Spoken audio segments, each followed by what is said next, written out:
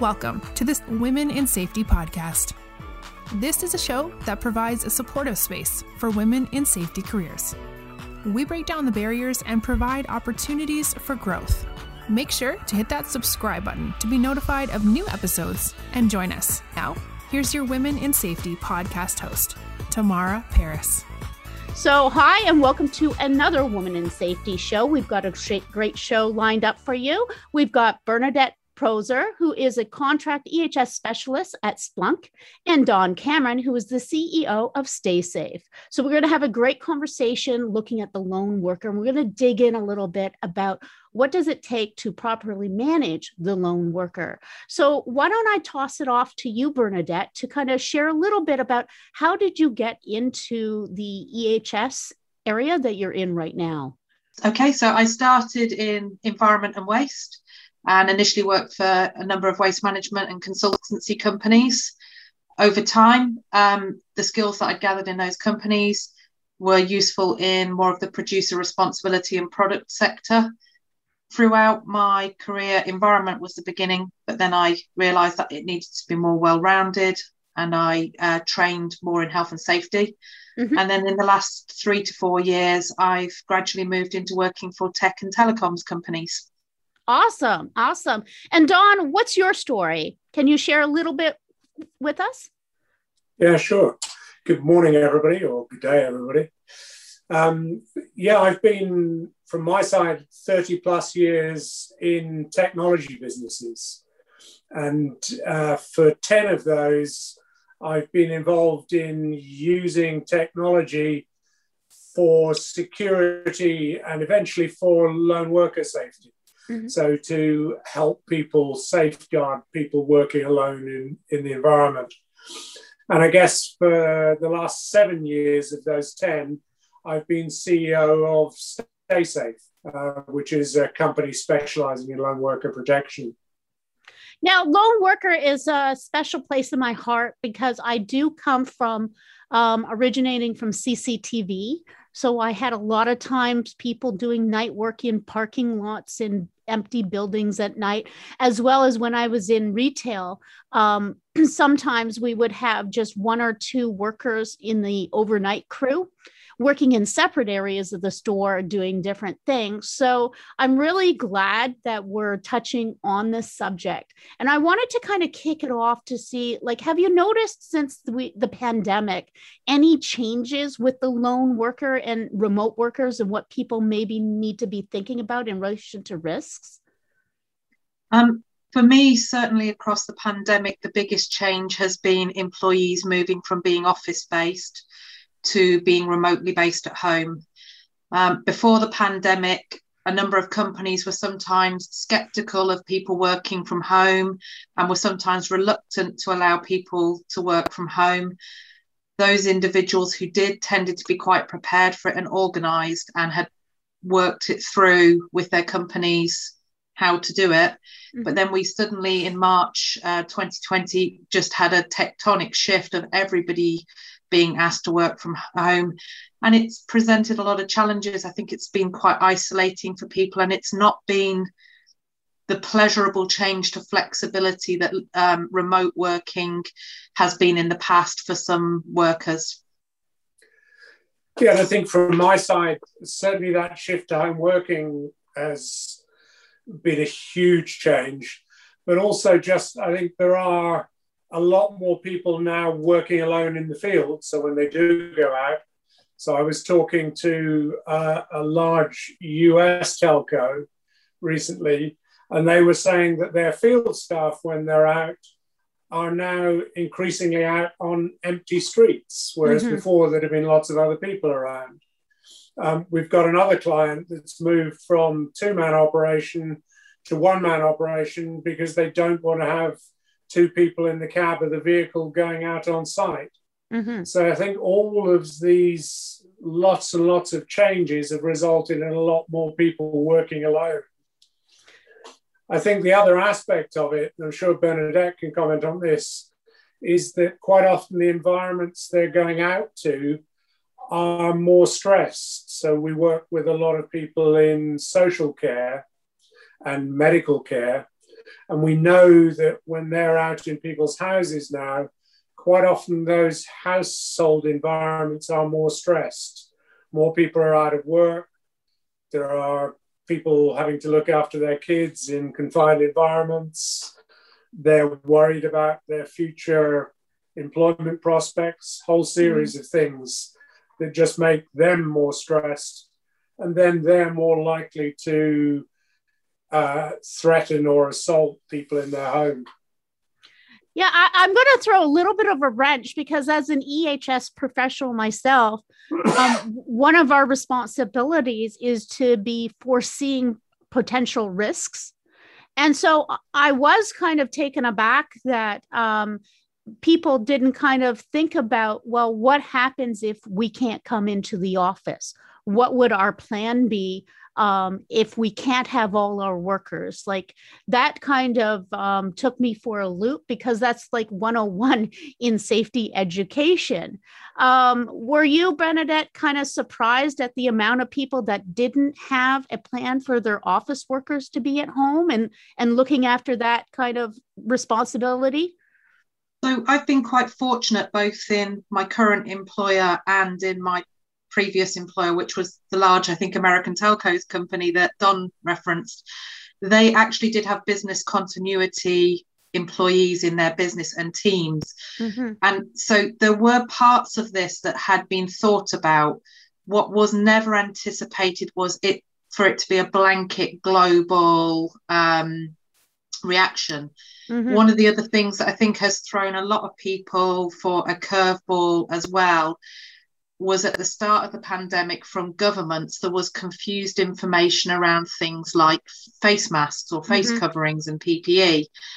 And there were good reasons behind that in relation to them needing supply for medical care staff, and also because it was such a new virus that nobody had done the research around.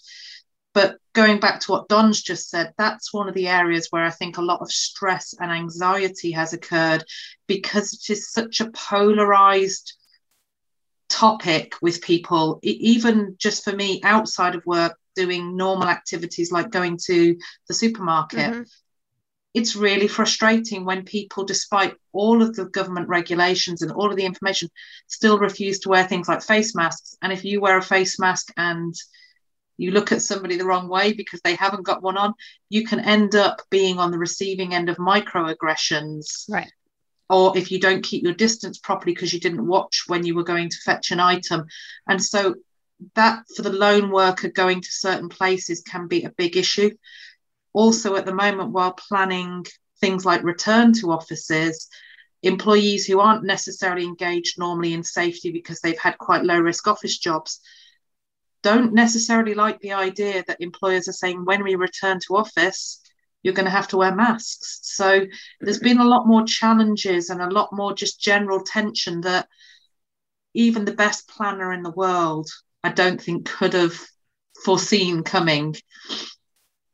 I think there's a lot of expectation for employers to know the answer to everything, for managers to manage and for businesses to plan. And we can all plan for a lot of things, but it's the big things that you don't always see coming. You have to be skilled in almost how you respond as much in how you planned. Yeah.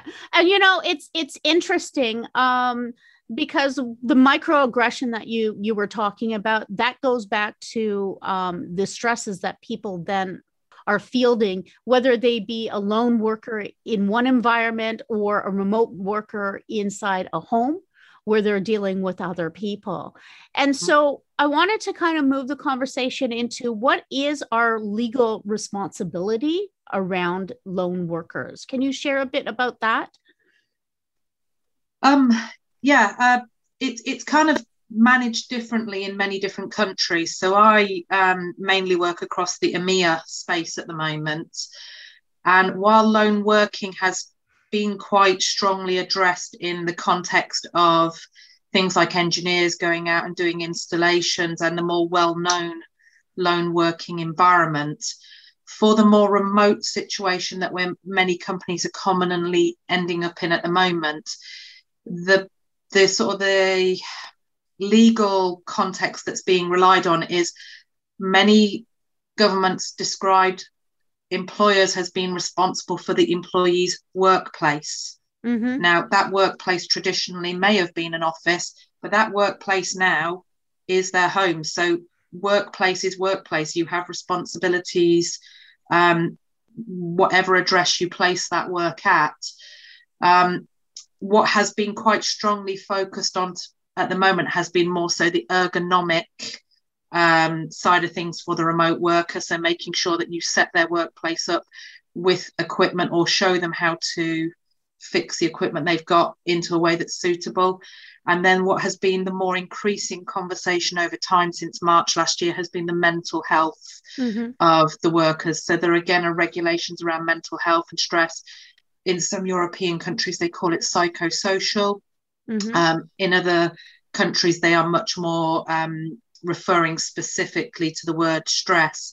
So those have been the legal frameworks under which we're managing the remote worker situation more so at the moment, rather than looking at the technical side of things of having a monitoring or check-in. But over time, it's kind of developed as well, with lots of guidance coming out and lots of discussion around managers just checking in with people, using Zoom calls that are regularly scheduled to help people manage this completely new issue that's come up in the last 12 months. And over time, I think people have got better at it. So leading up to Christmas time, because everybody couldn't have the social events together where they talked things, a number of companies organised for things like food and wine to be sent for people's homes all at the same time, and for them to have that link up together and talk, which is a nice to have, but is also a very imaginative way of managing legal responsibilities, of involving people and making sure they feel they're looked after. Where it's heading to now is more so risk assessing the workplace. The conversation is starting now around not just what's your desk setup, but what have you thought about to be safe at home? How would you let somebody know if you're not feeling safe at home or if you've got a problem? And I think, Don, you've kind of sort of come across quite a lot of that recently as well. Yeah, absolutely. And I guess we're seeing, particularly for the home-based worker, I think we're seeing two things. One is some employers have started to look at how they can automate some of that checking in that you described. So if you have people who are working at home, how do I check in regularly and just know they're okay? And I think particularly so with certain groups of staff. So if you've got staff who perhaps have medical conditions that might make them more vulnerable, if they're at home rather than at work, but they're still your responsibility, how do you make sure they're okay? So we've got some employers who've rolled out solutions to the home workers to help them safeguard them in that environment. I think, though, on the broader subject of lone working, we've also just seen more focus on it recently. So I think the whole thing of, okay, how do we look after our people at home? They've also had another look at how they look after their people generally in the field. Yeah. Particularly as some of the circumstances and situations those people work in have changed. So we're seeing a lot more interest in protecting people out in the field. And that's both from a legal point of view, and as you say, the legislation varies hugely around the world, but also increasingly from a moral and financial point of view that people are concerned.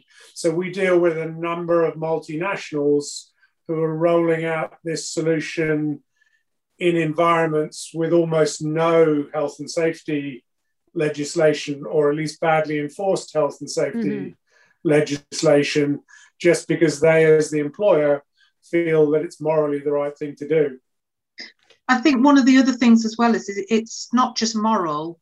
People know that when workers feel protected and happy, and when things like their mental health being looked after, they get better performance. So there's good business reasons to make sure that you don't end up with employees either being ill or suffering from this huge change. And there's employee assist programs have become a very common tool as well, being used across many different companies and countries.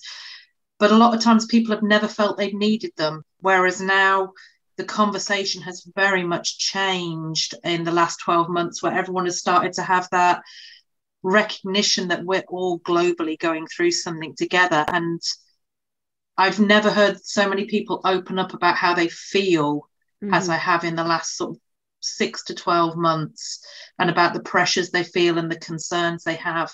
So a lot of companies, I think, are actually doing some very good work, both because of their legal duties, but also because of their moral feeling and their general need to support their workforce, to make their workforce productive and to make sure that we get through this.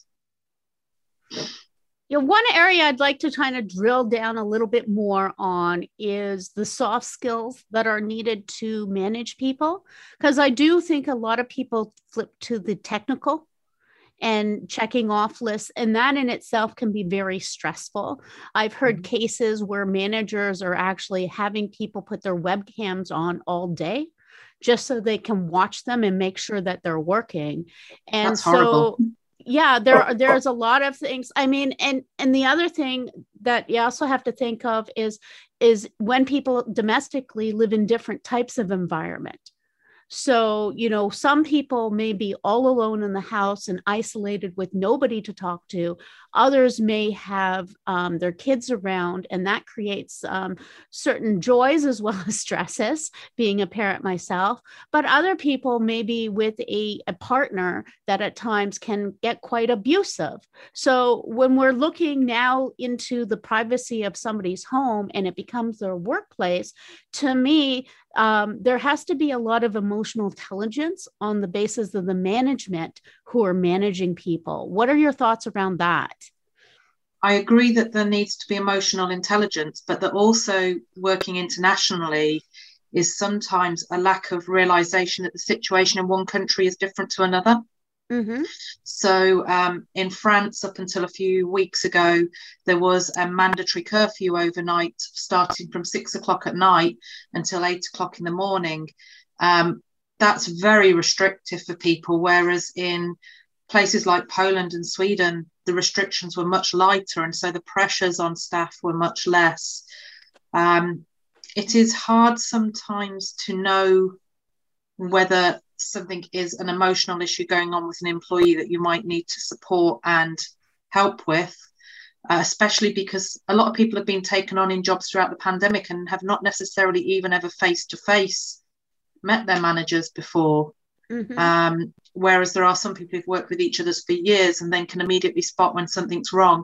What is very good is that social media and many other outlets are now starting to come up with things like hand signals for people, maybe to signal on a Zoom camera that they're in distress.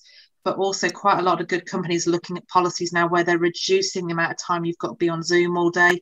I haven't actually come across any workplaces where a manager's insisted on having a camera on all day on an employee in their workplace. That would probably breach quite a number of privacy laws, as well as just being quite a horrible amount of pressure to work under. I don't know, Don, when you've come across anybody sort of talking about anything like that happening.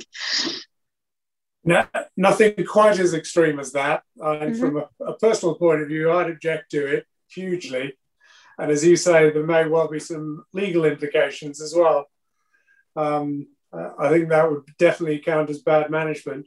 But yeah, as Bernadette's commented, I think it's very much taking cases individually. So you have to understand the environment the individual is working in. So are they working in a shared house, perhaps with a lot of other people, and they're essentially crammed in a single room? So there's lots of other people in the building, but they're crammed in a room and they can't get out of it. Or are they, as you commented earlier, at home with all the kids at home, trying to homeschool, and they're having to go and help them get online and do all their homework and everything else. And it very much does vary country by country. So we've got clients on 5 continents around the world, and you speak to some of them and it's like COVID's non-existent. In New Zealand, they've got crowds of 30,000 people going to watch rugby games at the moment. Whereas, as you say, until recently, France was almost a total lockdown, certainly in the evenings. So you've got to recognise both the individual situation and the country environment. But it is, from my side, a lot of it is just about listening and talking more. And it's making a point of reaching out to people that you wouldn't otherwise have done. So we kicked off something just within our business called Say Hello. And it's a peer-to-peer network where somebody just has to establish contact with somebody else in the business just to say hello and have a chat. Right. And that worked really well for a period of time. I think it's kind of burnt itself out by now, but it was a really good initiative. So you'd end up speaking to people you wouldn't normally speak to in the business and just having a chat. And so what can we be doing as health and safety professionals to start providing some supports? Because part of our role is health, right? And looking after that area. And a lot of the times we do drop the ball. And in the case with the camera on, actually, that is a real case that I've heard from several people. I'm a community developer, so I do a lot of conversations online. And unfortunately, it is a tactic that some management are using. And so it leads me to think, is there a way that part of our responsibility is sharing people's rights and what health and safety means and the right to feel safe in your workplace? Can we be buddying up with HR and somehow creating avenues for employees if they are under distress? Potentially, yes. I think that would be suitable if that situation is going on. One of the other, shall we say, less adversarial ways of doing it is encouraging training. And one of the things that I've done recently was a LinkedIn working from home training. Great. And it was really well put together by a trainer who was a guy who has worked as a work from home professional for quite a long time. And he was talking about things like camera etiquette, just giving people, not just back-to-backing every meeting, but resetting in things like Google that your meeting's only scheduled for 50 minutes in the hour, so that you get those 10-minute bio breaks. And also one of the things that was very well explained in this training was that you can't read people's minds and what your duties are to be clear about what's wrong. People might feel really uncomfortable that a manager is insisting on a certain amount of camera use per day. But if they haven't told that manager that that's really inappropriate, or if they haven't as a group discussed it, or even just actually took a bit of responsibility for themselves and looked maybe on their local government website at what is the privacy laws, because the manager may not have had time to do that, then, there is a bit of self-responsibility for all in looking after their own safety if they're able to do that, but also less confrontational routes like training where everybody understands what's good for home working could help, and maybe just help people have those light bulb moments that, maybe I'm not doing the right thing with my team, or maybe even those managers are having the same experience from their senior managers and that needs flagging back up the chain. Because it's very easy to pile everything on the shoulders of a manager. But, that manager is going through this pandemic as well at the moment. That manager is being pressured by maybe the next manager up the tier. And sometimes it's also just about giving leadership good examples to roll down through the business. So I think we've all seen in the press recently some quite negative coverage of, I think it was a financial leader in one of the big auditing companies telling their workers on a Zoom call to stop complaining about COVID. And that showed a big change. That leader, I think, ended up resigning quite short afterwards. And those examples will help gradually change the whole character of the workplace as people realise what is acceptable and what isn't. And we all as well have been sort of beginners with things like Zoom. 6 months ago, I wasn't so good at angling the lighting and the backgrounds on, knowing when to have it set to be mute and not mute, and all those things that employees can control as well. And a learning curve. It is a learning curve. It is a learning curve, and certain things become business norms as time goes on. And Don, what are your thoughts? I think there's actually some really interesting examples we're coming across where workers are actually approaching their own management about aspects of their own safety, either directly, and we've certainly seen that, particularly as a result of some of the stresses around COVID. So in the UK, as an example, there have been a whole series of people who were setting fires to 5G towers because they were blaming 5G for the COVID epidemic. And people were feeling vulnerable if they were going to work on those towers. So they've gone to their employers to say that and see what their employers can do to help safeguard them. We've had exactly the same thing, but done via a slightly different route through unions. So in some environments, the unions have picked up some of the issues surrounding this and are representing the workers on that. And again, we've responded to a number of those where the unions have brought something up. So I think it's an interesting area. And I think you as an individual worker do have a responsibility to raise things, but there may be some people who don't feel empowered or enabled to do that. And we've just got to recognize that. I think also what needs to be done is creating safe spaces for people to feel comfortable and share. And because sometimes, like, I've been a worker in a big company, and it can be overbearing to figure out where to go to say, hey, I need help. Sometimes management thinks it's very simple.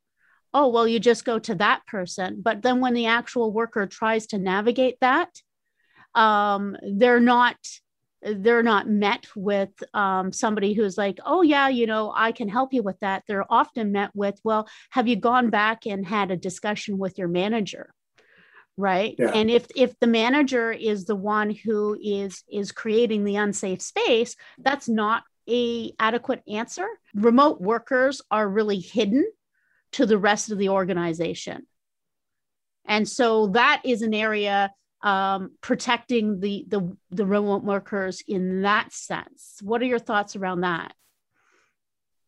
One thing that coronavirus has had as a positive effect has been that in a number of countries, their governments have required employers to risk assess for coronavirus, but it's also reinforced to employers their duty to consult with employees. And it has actually raised the profile of safety. Recently, I have never seen so many safety jobs advertised on platforms like LinkedIn, because companies are realizing that there are areas they may have overlooked for some time that they're now having to focus on and interact. So I hope that a positive that comes out of this pandemic is that people start to feel less overlooked. But I also completely agree with you, that experience of in the past where people have gone to managers and managers have said, go look here. And then that person has said, has you consulted with your manager? It's almost like a time buy to not have to act on an issue. And it takes an event to push things hard to make change. And I hope that it's going to help both the position of the safety professional, raising to the business the importance of different aspects, as well as helping employees be able to comfortably talk to us. If it raises the profile of the safety professional, it will make us more visible to then be able to represent the workforce. And I hope it raises the profile as well of products like what Don provides. I don't know whether you feel that it's done that for you, Don. I think it has, yeah. And just going back to one of the things you mentioned earlier, you mentioned employee assistance programs. that is a great impartial place for people to go. It's a safe space for people, to use your terminology tomorrow, for people to go and chat to somebody that isn't directly part of the company. And that is a great way to raise concerns if you feel you can't find a safe space in the company. So I think that's well worth mentioning. In terms of, have we noticed the change recently? Yes, absolutely. I think people's working practices have changed, whether it's one guy in a truck rather than two, whether it's people not going back to the depot at the end of the day, but keeping their truck at home. All of that change of working practice means people are looking again at their risk assessments. Mm-hmm. And looking again at those risk assessments, we've seen a huge increase in inquiries coming through to us, and also existing clients of ours rolling out to more groups. So yes, the pandemic has had that effect across our whole client base, and globally as well, generally. So multiple countries across the globe. And I think one of the balls that the health and safety individual can pick up is the health side. And we're supposed to be providing resources and access to resources and support. So instead of saying to somebody, oh yeah, we have an employee assistant program, go use that. You can even provide avenues about, like, what does the employee assistant program have to offer, right? Kind of break it down for people.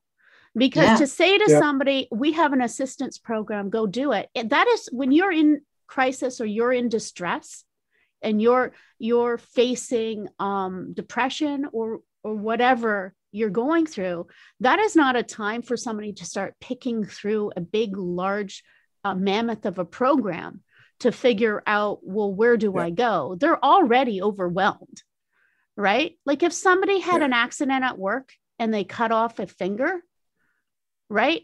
We would be calling the ambulance. We would be helping. There would be people there to help get them to the hospital, to where they get repaired, right? So my question is, with mental health, why do we just say, well, we've got a program, go over there and figure it out?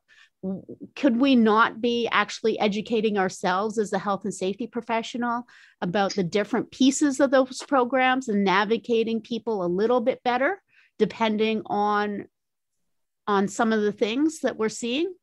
Well, we do. And many companies now have got mental health first aid training. But do we, though? Do we?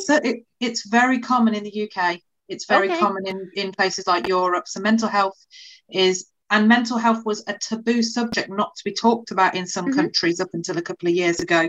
So if you're working in somewhere like UAE, the United Arab Emirates, mental health was really a not to be talked about subject. But now in the last year or so, it has been taken up as something that is important. But there's a general conversation out there in the world that also is, I think, gaining more traction. Just generally being kind. And not every stressful situation needs to go to a professional. Sometimes it's just down to one person to say to another, are you okay? And, do you want to just go for a coffee? Do you need a chat? Or if you spot something that really is deteriorating with an individual that you're working with, to maybe take it upon yourself to go and privately speak in a safe space to their manager or HR and say, I think this individual is very professional. They hold it together every day. I'm not sure if you realise they're actually having a tough time. What can we do to help them? And it's that observance, and it's also not being ashamed to talk to people. Health and safety professionals generally, I think, are quite outgoing individuals. Sometimes we can be seen as a little bit scary because we're the people who police rules and regulations. But the profession has to develop in the direction as well, where we're also empathizers with people as well, and that we're someone that people can talk to in confidence. And even I've had stressful days throughout this where I've needed to go and have a chat in a safe space with someone saying, this is crazy. And as a profession, it's really important to have peers, or friends or people that you can just say, are you okay? And that can be enough sometimes to just help someone and stop them descending into a much worse place in mental health. Yeah, there's been a big drive, particularly in the UK, on that in the construction industry, because they did some analyses a few years back where they were looking at, among other things, suicide rates in the construction industry, and they're way higher than most other industries. And they looked at it more generally, and they had a problem around mental health. So there's now a big push, particularly in that industry, for people to both to train management and staff in mental first aid, but also just to encourage people to talk more. Because being construction workers, there was kind of a macho attitude of, I'm okay, I can survive. And it's just encouraging people to speak and talk. And we're seeing that in various other geographies as well, as Bernadette said. I think the other thing that employers do generally overlook, and particularly at the moment is causing people stress, is financial well-being. So if we have employed by us the main bread earner in a family, that's fine. They're still employed. We haven't had to furlough them. They're probably feeling quite relaxed in terms of their financial well-being. But quite often there is another bread earner in the family who may be the major earner, and they're unemployed. And all of a sudden you've got a very stressful situation in the home. And there are some great programs out there where the employer can assist the employees with their financial well-being, to the extent of providing much lower cost loans that they can subsume credit card debt into. And that kind of thing can have a huge impact, because we all know what happens if you're worried about paying the bills this month, or this month's mortgage payment, or whatever it might be. So I think as an add-on, that's well worthwhile looking at. So I don't know, Bernadette, if you've come across any of those. I know we were sort of saying you don't want someone to get lost in a website on EAPs, but some of the EAPs that I've dealt with actually do not just talk about stress, but they'll help people with legal advice and financial advice and things like that. I really, though, can't sort of fully quantify how frightening a situation it is for so many industries that have had to shut their doors for a long time period. People in the service sector, people who operate things like beauty industry, even some of the smaller scale medical sort of industries have had to shut in certain areas under different regulations. The stress and the financial impacts of that on individuals, and the overall impact on family life, how they feel at home with friends and family, and that, I think we're yet to realise the enormity of the situation, especially for the small self-employed business owners as well. So it's very easy to talk about maybe what some of the bigger players have done and have done right. But there is still, it has been described in some press that I've read, a tsunami of issues yet to face us to come. And we're going to have to develop how we do that. And that will be a mixture of both the health and safety professional supporting and voicing concern. It will be governments doing their activities. We've got some big challenges ahead. This isn't just going to be that everyone gets vaccinated within a 6 to 18 month period and everything goes back to normal.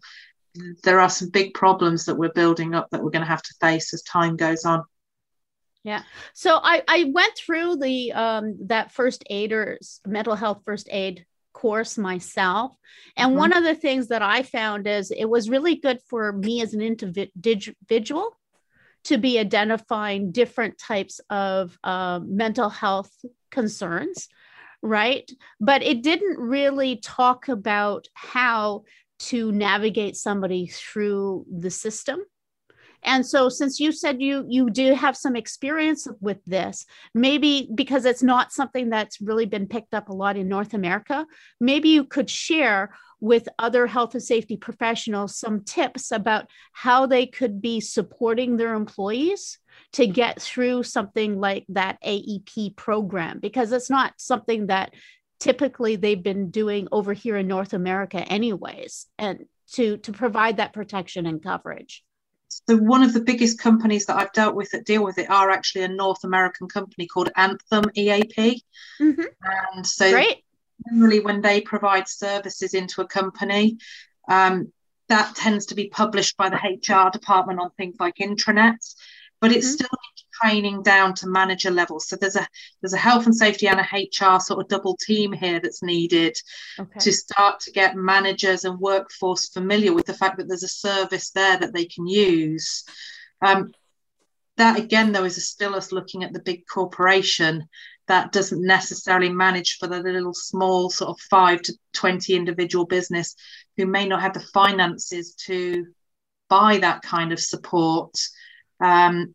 I'm hoping that, as part of the bigger collective industry bodies that we're members of. So in the UK, I'm a member of IOSH. They publish quite a lot on how to help employees, but I think there's going to be a lot more information needed out there to help everybody, not just help those companies who are, shall we say, financially solvent enough to be able to do all of these solutions. It's going to be a real mix of solutions. It isn't just talking through, shall we say, what one provider does versus another. But you're right that it can't just be hidden on an intranet. It needs to be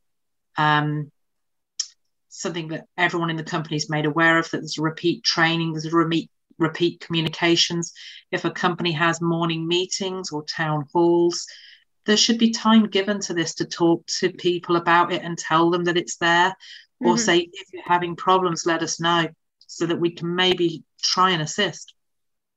I like what you were saying about the providing coaching and training to the management teams and supervisor teams, because they're going to be probably the first line of defense in picking up if somebody is under distress, whether it's a part of the people that are direct reports to them or even somebody who's like a peer-to-peer. One of the things that are coming to mind when you're saying smaller companies, they could also be looking at within their own community what social services are available, if that is an option too, right? So I think it's a time to also kind of think out of the box. Like we're really good at finding PPE. We're really good at finding lockout and tag outs and little signs to put all over the place, right? So use those skills in hunting out what kind of resources might be available. And even just like, creating some information opportunities where maybe you have a clinic where you can talk to people about, hey, these are the different type of resources I have found. And just kind of just like you would if you were doing, say, ladder safety, but now you're applying it to mental fitness is what I like to call it, right? Ergonomics for our brains. Does that make us feel more comfortable if we put a technical phrase around it? That's a really nice way of thinking about how to do it. That, in the smaller environments, health and safety professionals can pull together the packs. I mean, Don, I'm thinking of like Martin Lewis, the money saving expert that we have in the UK that we could point employees to. Yeah, and there are some free resources online. That's one of the joys of the internet, is that you do find some free resources, and some of the mental health charities have free resources that you can access. So well worthwhile having a look at those. There's a really good charity called Mind. Yeah. And they've got amazing information on their website that it doesn't matter what country you're in, it's good advice. There was one other piece of advice given to me by a director that I worked with last year. And she said to me, every morning now she's replaced her commute with getting up and going and walking for half an hour on her own around her local area. And she said to me, do that. It will help your head. It helps give you space, and it helps give you that alone time where you might have gathered your thoughts previously on the commute to work. And I took her advice, and from December last year, I started doing that every morning. I get up at the time that I would have got up at previously to get into my car and travel to work, even if it's raining. And I've gone out and I've walked around my sort of local block, and I'm lucky enough that there's quite a nice park a couple of blocks away from me. Mm-hmm. And I do that every morning, and it's great because I see people out walking their dogs, and people have become more friendly, and they've said hi and things like that over the pandemic. I just get a bit of visual stimulation, maybe seeing if somebody's doing something different in their garden, or there's been a big thing for putting praise up for our local medical workers in the UK. Mm-hmm. And they're all things that are uplifting and nice. So even that as a simple self-help measure could be a really good one to recommend to workers. Replace your commute with time that's still for you, where you go for a walk, or you do some exercise, or you just walk out in your back garden and get some fresh air, or even go to the shop to go and get a coffee that you might have previously got when you got to work in the past. Yeah. And another idea that's coming to my head is I worked for another company, and we used to have employee groups that did different stuff. So we had a yoga group, we had a book reading club, we have different clubs. And so this would be a good time to maybe also kind of create some group opportunities, right?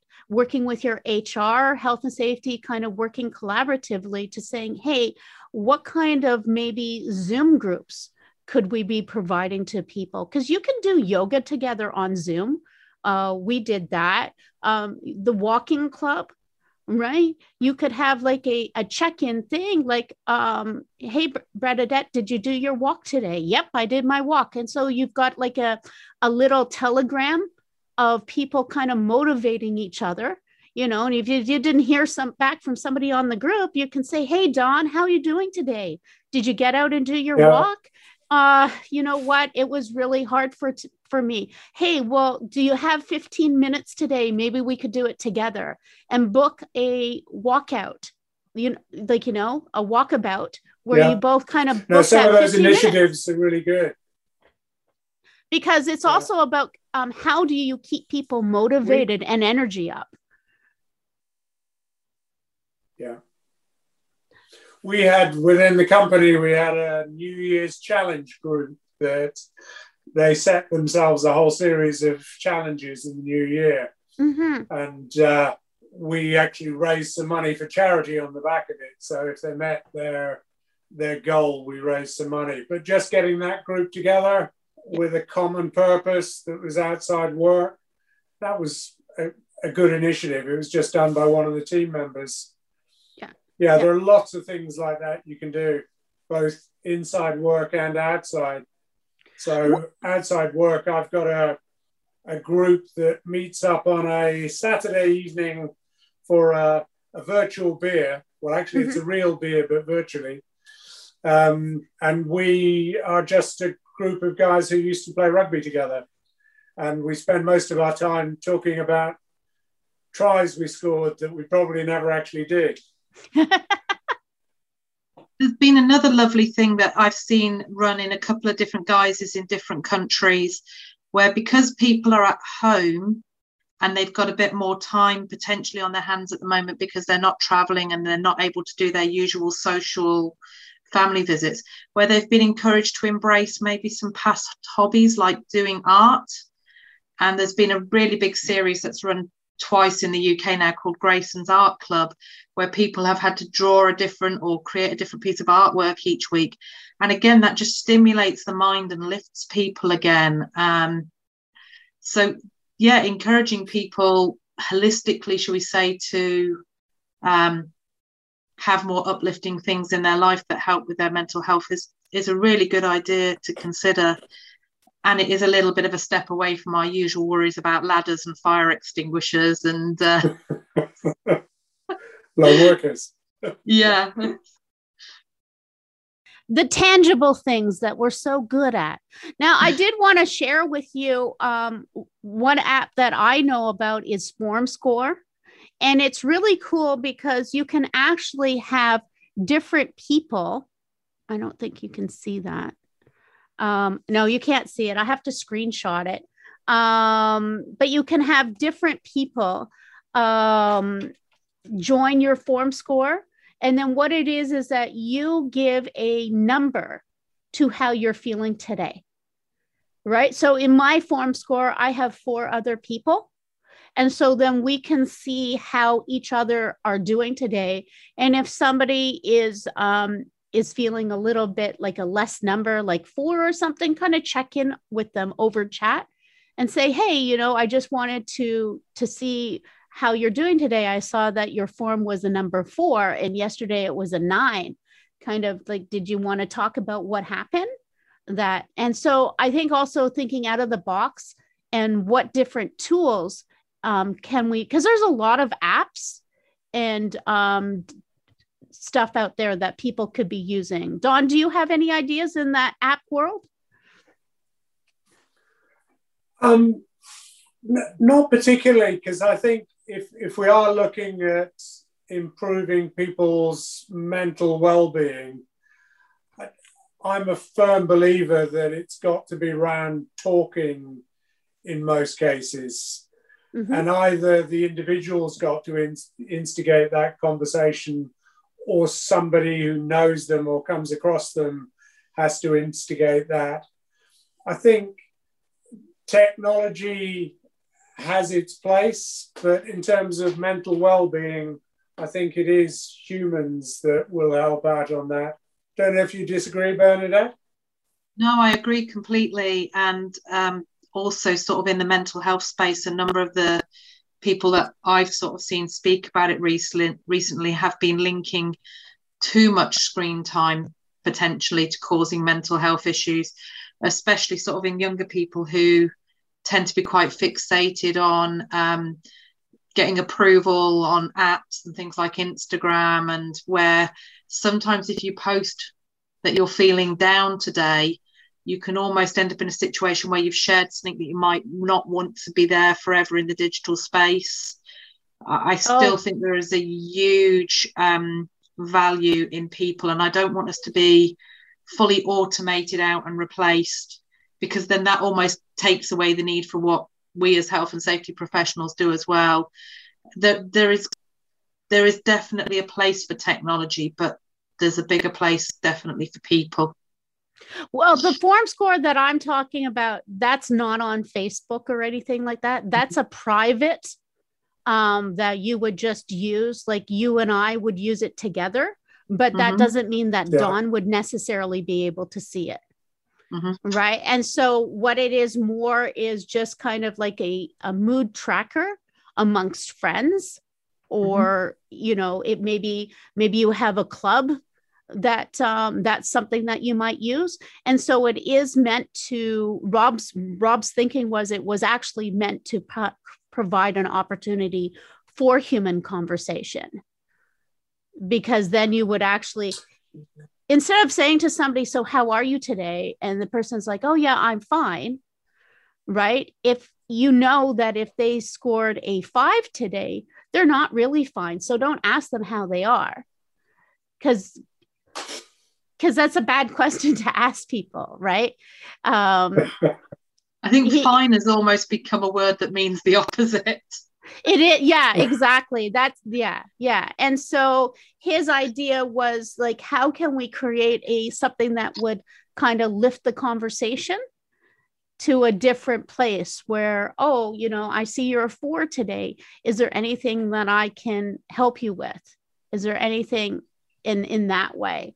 And I agree with you about the Facebook and stuff. Like, that's not the kind of technology that'll help you. That could actually do more detrimental sometimes. I've actively found I've had to stop watching the news now. Yeah. You know, I'll do a certain amount, but not too much. And that's advice that's also been given to me by many of my friends around me. They find that that's not good. As I say, limiting the screen time. The phrase that keeps going through my mind is communication is something like only 3 or 5% verbal, and everything else is in many other sort of indicators, be it someone's face, their demeanor.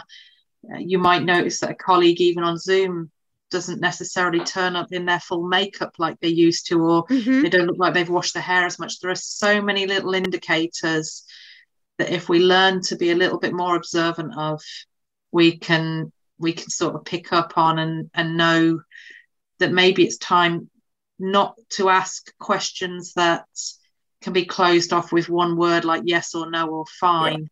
But the skills in asking open questions, not just for mental health, but for many things in life, really are skills that we all need to probably learn a little bit more of. Yeah, because there's been a huge increase in stress at home. I mean, I was reading some statistics from one of the larger helplines for domestic abuse victims, and they're saying they've had a 70% increase in calls since the start of the pandemic. And that's just a huge increase. And the only reason is just people spending more time at home in more stressed environments. But to get that kind of increase, and those are people who don't have other outlets in many cases. They just need to speak to someone and get advice. But it is the human again, I think. I hope the pandemic has given a lot of people the opportunity to perhaps reevaluate their situations maybe going forward. Work takes up such a large proportion of our lives that when it's all consuming and you're traveling constantly, or you're under pressure to be in the office or under pressure to deliver, I think sometimes you don't necessarily stop and evaluate your surroundings. And that's not just necessarily relationships or home pressures, but even, are you just in your own life doing enough things that give you joy, that it isn't just your job that you're relying on for all of your input and help? I mean, so for some people, their joy comes from their family. For other people, it's cooking. Some people, it's alone time. Some people, it's time walking maybe with a dog. I hope that the pandemic has perhaps given people enough time to stop and pause and maybe think of one or two things they want to change as part of life as it goes forward. Well, this has been a great conversation. Thank you so much. We are up our time. If you wanted to leave a few last thoughts with our audience, what would you like to say to them?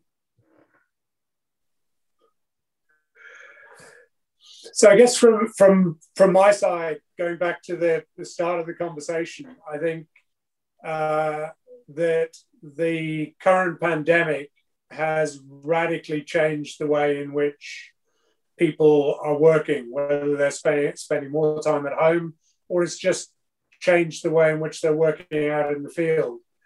I think when people look at the increased risks around that, they are starting to evaluate what they need to do to safeguard themselves against those risks. And part of that is perhaps looking after their mental health better. And certainly charities like Mind, who are a customer of ours actually, do a great job in providing support on that. The other aspect, though, is the physical aspect. You've got people out there who are under more threat, whether they're working at home or out in the field. And people just need to look at, are they making the right provisions to look after those employees in whatever that changed environment is? I think from my point of view, none of us know all the answers. This is a situation we're all working through together. I'm really happy with the extra focus it's given on safety, be it for lone workers or general planning of safety in workplaces. But the biggest thing I've learned from it is be kind to others, be kind to yourself, and that we just need to take the time and observe what everybody's going through and try and support each other in any way that we can. And that can be through good employee assist programs, or it can just be from asking open questions to each other and saying, are you okay? Or how's your day going? And trying to not just be a rules-based workplace that's got to tick regulatory boxes, but look at many different soft skills that help. Well, thank you very much. This has been a great conversation. Thank you. Thank you, Tamara. Good to speak to you. I hope you enjoyed this edition of Women in Safety. If you're looking for resources for your team, please navigate to safepedia.com, where we're updating our safety content daily. Until next time, stay safe.